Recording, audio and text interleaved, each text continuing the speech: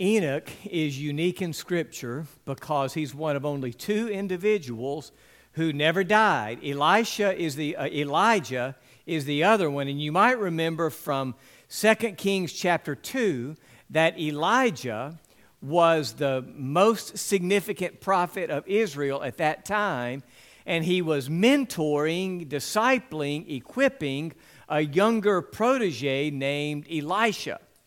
And so, toward the end of Elijah's time on earth, Elisha said, Elijah, what God is doing through you is something significant, and I want to be able to carry that on. I want to be a part of this ministry. And so, would you bestow on me a double portion of your spirit? In other words, make sure that I can minister with the same power that you can. And Elijah said, well, that decision really isn't up to me. You know, if I could, I would give this to you, but God's the one who does the empowering. And so I'm about to leave earth, and if you see me as I leave earth, and then you will know that your request has been granted. And then Elijah left, the Bible says, in a chariot of fire. I would love to have seen that. You know, he hopped in it and just starts swirling up into the sky. And so Elijah is one of the people who never died. Enoch is the other one, and we get his story here in Genesis chapter 5.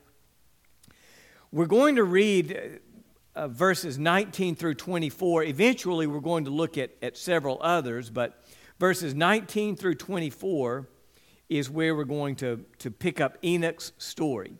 Genesis chapter 5, verse 19. Actually, let's back up into verse 18. Genesis 5:18 says, Jared was 162 years old when he fathered Enoch. And Jared lived 800 years. Does anybody happen to know this biblical trivia? Why Jared lived so long? He lived 962 years. Scholars say it's because so many people went to Jared for their diamonds and stuff.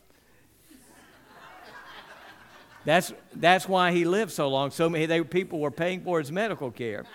He went to Jared. So Jared lived 800 years after he fathered Enoch. We're not going to have supper anymore if y'all are going to be slow to catch on to things.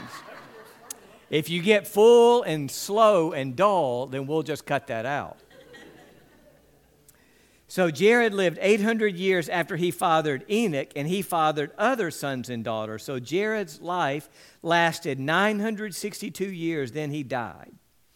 Enoch was 65 years old when he fathered Methuselah. And after he fathered Methuselah, Enoch walked with God 300 years and fathered other sons and daughters. So Enoch's life lasted 365 years. Enoch walked with God, and then he was not there because God took him. I've heard this old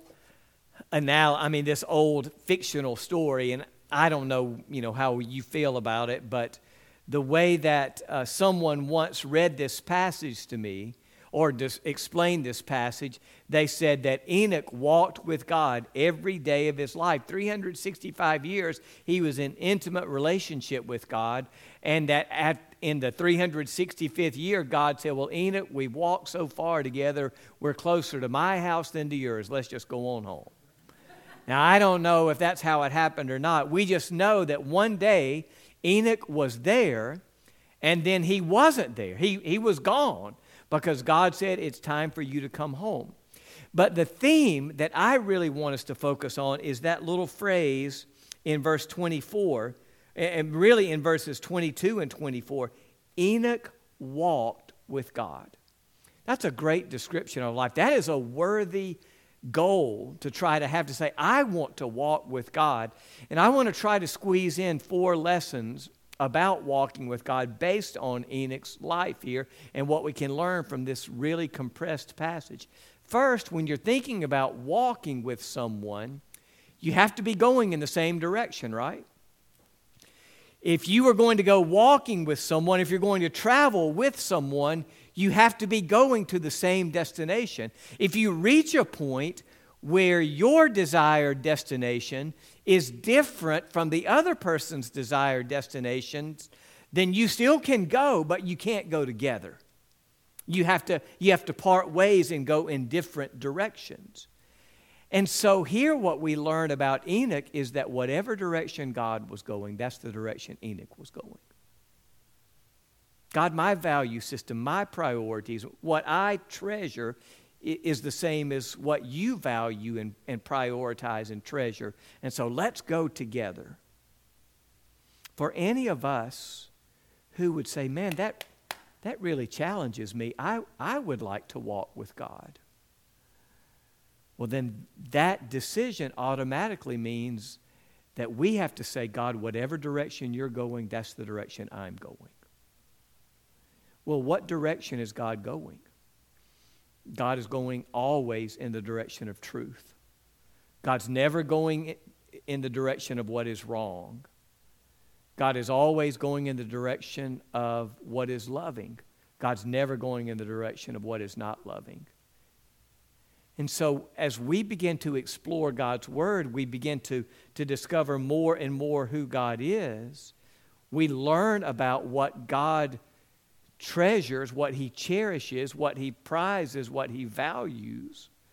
And then we begin to align ourselves with those same values. Listen, there are lots of people sitting in church pews who do not walk with God. Now, they check off some boxes in terms of, well, I did this and I did this. But when it comes to the core of their value systems, really when there is a confrontation, they will choose to do what they want to do instead of what God wants to do. Well, at that point, then God and that person separate. They're not walking with each other anymore. So that speaks to Enoch's character, to be able to say for the entire time that he was living, he walked with God. He and God were going in the same direction.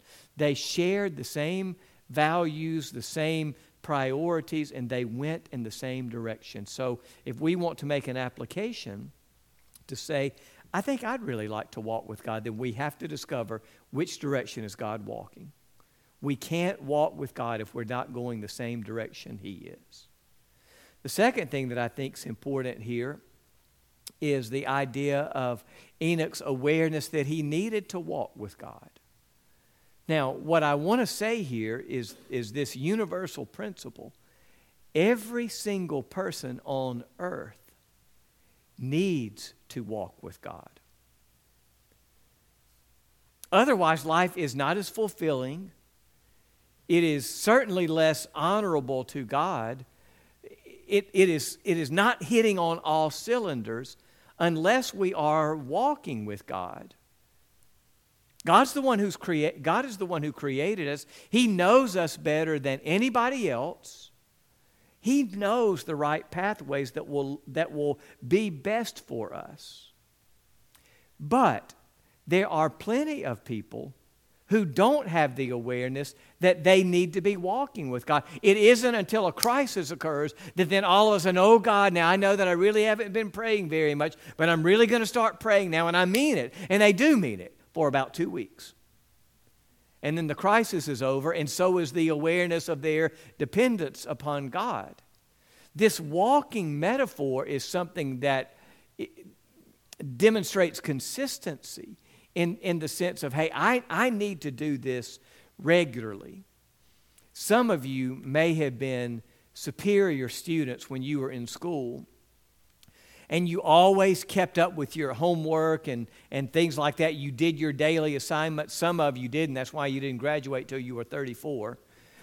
But you may not have done the same. When I was in seminary in New Orleans, there was a guy who lived next door to Marty and me whose name was Mike Smith. And Mike loves Jesus, but he did not love school. And on top of that, Mike was from Baton Rouge, and he would arrive. Seminaries don't have classes on Mondays because so many ministers have church jobs on Sundays that it's hard for them to get back to New Orleans. And so we would start classes on Tuesday morning and end them on Friday afternoon. And Mike would, at the last possible minute, if his first class was at 9 o'clock on Tuesday morning, you could see his car smoking and hear his tires squealing getting into New Orleans Seminary at the last possible minute. And on Fridays, when his last class was ending, Mike would have his car packed up. He would back it into the parking spot so that he wouldn't even have to have that extra time. And we head to Baton Rouge because he was in love with the girl over there. And so he spent as little time in New Orleans as possible. And the time that he did spend in New Orleans, he spent mainly on the phone with her. And so when everybody else would be studying for exams, looking for, hey, we've got an exam coming up next week, we need to start kind of laying the groundwork. Not Mike. Oh, baby, I miss you so bad. Friday, when I get here, we're going to go on an expensive date. We're going to Sonic. And so they would do, he would put it off and put it off and put it off and put it off and put it off and put it off and put it off. And then the night before the exam, the night before the paper was due, the night before, you could walk past his dorm room. And out of courtesy to everybody else, he would have the door closed, but you could look underneath there and that light would not go off the entire evening. And he would come out of the room the next morning. His hair would look like Albert Einstein. He would make his way. I think I've got it. I think I've got it. The last possible minute. Now,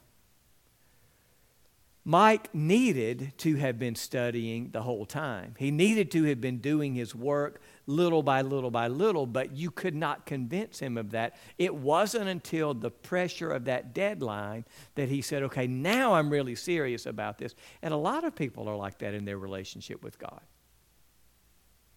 If they don't have an emergency, they don't give God a thought. If the bottom doesn't fall out, if they're not in trouble, if they don't have some issue that is really weighing on them, they just sail through life without any awareness at all of, hey, I am dependent upon God.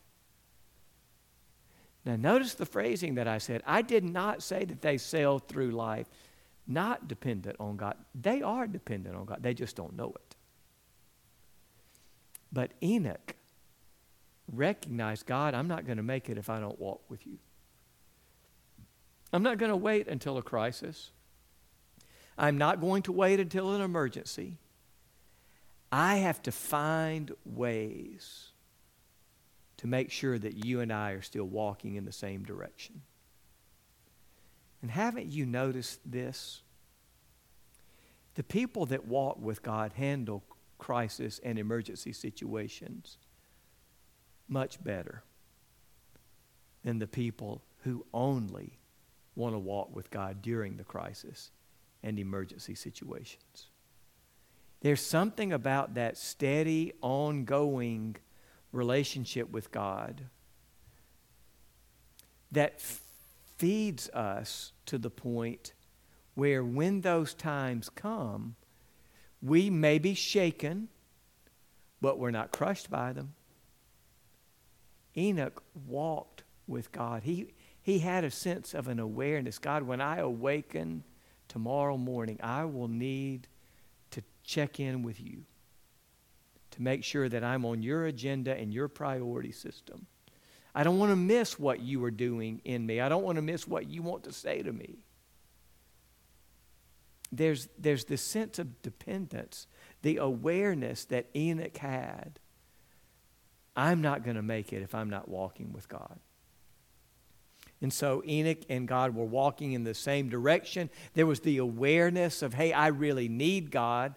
Third, I think there's something that I want to add. I've kind of mentioned it, but I want to add about the consistency of Enoch's walking with God. Enoch lived in a time that walking with God was not easy. I mean, we're in Genesis chapter 5. Does anybody remember what happens in Genesis chapter 6? Rain. In Genesis chapter 6, I don't even have to turn the page. In Genesis chapter 6, the world is so wicked that God said, I got to start over. These people have come up with all kinds of sins, and they just keep getting deeper and deeper and deeper into perversity and wickedness. And despite all of that, Enoch said, regardless of what they do, I want to walk with God. There's some determination, there's some diligence there. Now, some people kind of insulate themselves, don't they? They never are in an environment where there is lots of ungodliness or pagan behavior. They kind of settle into their Christian culture, and they don't really branch out of that. And sometimes they may not have a realization of just how difficult walking with God is for some people because of their work environment, their school environment, their home environment. In fact, let me tell you, 2 summers ago, I was speaking at a camp in South Carolina. And one of the evenings, a girl received Jesus Christ as Savior, said, look, I want Jesus to forgive me of my sins. She was on cloud 9. She was excited. She went to call her mom. Her mom's response to her was, when you get home, your bags will be packed on the porch. That mother put that girl out of the house. I called to follow up with the camp leader. Some of us have never been through what other people have to pay to walk with God. But in Enoch's situation, he said, no matter how much people try to get me not to walk with God, I'm going to walk with Him. I'm going to keep going with Him. Have you ever... does anybody here like to go to the lake or the river or anything like that? Does anybody have a boat or any of that type stuff? I did not grow up, doing that. I mentioned a couple of weeks ago, there was a doctor in West Point who would take us up to Pickwick one time a summer. And so that was really my only exposure to that kind of thing. I did not go to the lake or the river very much. I didn't want to be a stumbling block when I took off my shirt. I didn't want there to be, crashes on the Tom Beach. I didn't want barges turning over and that kind of stuff. So I just never really did that much. But when I started at Mount Vernon, I went out to Lake Lowndes one day with Andy Caldwell, Kyle Younger, and somebody else. I think he's in prison now. And so we were out there, and I had not ever, as a college student, I had never ridden on an inner tube. And so they said, hey, why don't you try this? And so I said, okay, or actually then in college, okay, that's how I sounded then when puberty hit me at 28, one of the happiest days of my life. And so I, put the little life jacket on and went swimming out there, and I could see them up in the boat, they're giggling and talking and stuff like that. And so they take off, and I was, hanging on pretty good for a little while. I thought, hey, this is not so bad, waving at the people on the, and then they decided, let's start going faster. Let's go faster than 5 miles an hour. And so they pulled that throttle down, and I said, oh, okay. And I got this determination on me, and I gripped that thing, and I said, I don't care what they do. I am staying on this inner tube. And I was hanging on, all this kind of debris flying at me, and they kept swinging out here, and I would scoot over a little bit, and and then one time they made this sharp turn, and the inner tube flipped over like this, and then back over fairly rapidly, and I was still hanging on. And I thought, what about that? And then I realized when that inner tube flipped over, my pants left back there. And so I let go of the inner tube and went swimming back there. I'm through, guys. We can go on in for the rest of the day now. But it was that determination to hang on that I was just fighting to do that. That's what I'm sure Enoch had to do. If you live in a time when one page later God says, this place is so wicked, I'm just going to have to destroy everything. Walking with God could not have been easy.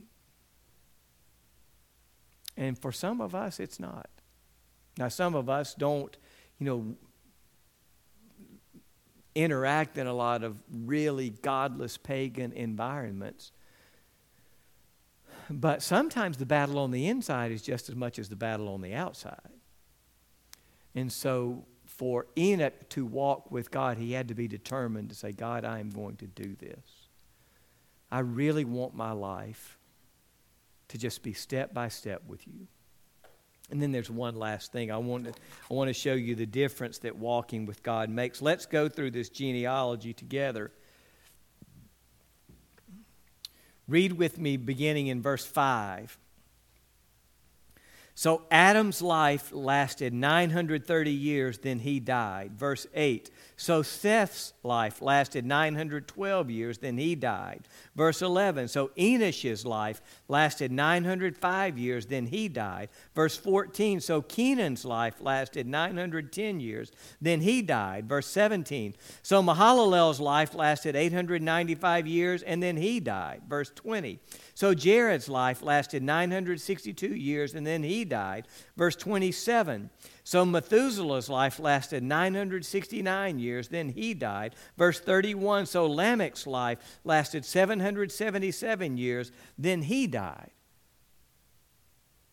Every other person in the chapter, he lived this many years, then he died. He lived this many years, then he died. But not Enoch. Verse 24, the way that his story ends is, Enoch walked with God, then he was not there because God took him. There's a stark difference in this world with people who walk with God. They're not the same as everybody else. They don't blend in the same bland culture. There's something distinctive about a person who chooses to say, I am going to walk with God every day. Whatever God wants from me at work, at school, whatever God wants from me as I interact with neighbors, whatever God wants from me, I am going to walk with God. There is something different about that person. This passage, it's then he died, lived, then he died, lived, then he died, lived, then he died. But Enoch walked with God, and he just wasn't there anymore. He's different. And that's the way that God wants us to live. He wants us to live with a distinctiveness that causes other people to say, look, I see how everybody else is. You're not like that. You are not that way. And then that gives us the opportunity to explain the difference that Jesus makes in our lives. When people notice the different direction that we are walking, we have the opportunity to say, well, look, I'm going to tell you the reason that I'm going this direction. That's the direction Jesus is going. And I want to go the same direction he does. I'm really excited about the next 2 weeks. On Sunday, I'm going to do a short 2-part series called Tempted and Tried. I can't remember what the subtitle is, but it's something like Hope for Hard Times or something like that.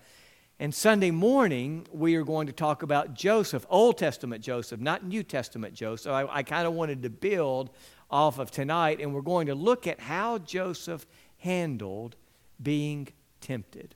What did he do when he was confronted with the opportunity to do what was wrong, especially when Mama and Daddy weren't watching over him anymore? How did he handle, in a really godless environment, the pressure to do what is wrong? So this Sunday we're going to look at being tempted. And then the next Sunday, August the 21st, we're going to look at being tried. And the passage is when John the Baptist was in prison. He sent word to Jesus and said, Jesus, look, if you're really the Son of God, why am I in prison? Man, I'm out here faithful. I'm out here preaching for you. If you were going to rescue somebody, surely it should be me, but I'm here in this prison. You haven't even come to see me.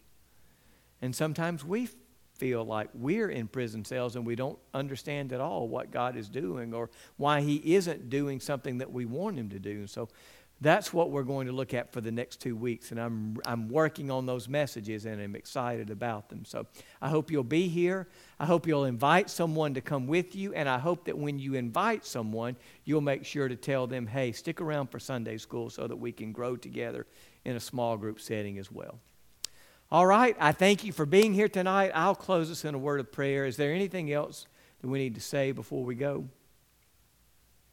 All right, let's bow together. Father, we're grateful to you for the example of people in your word like Enoch.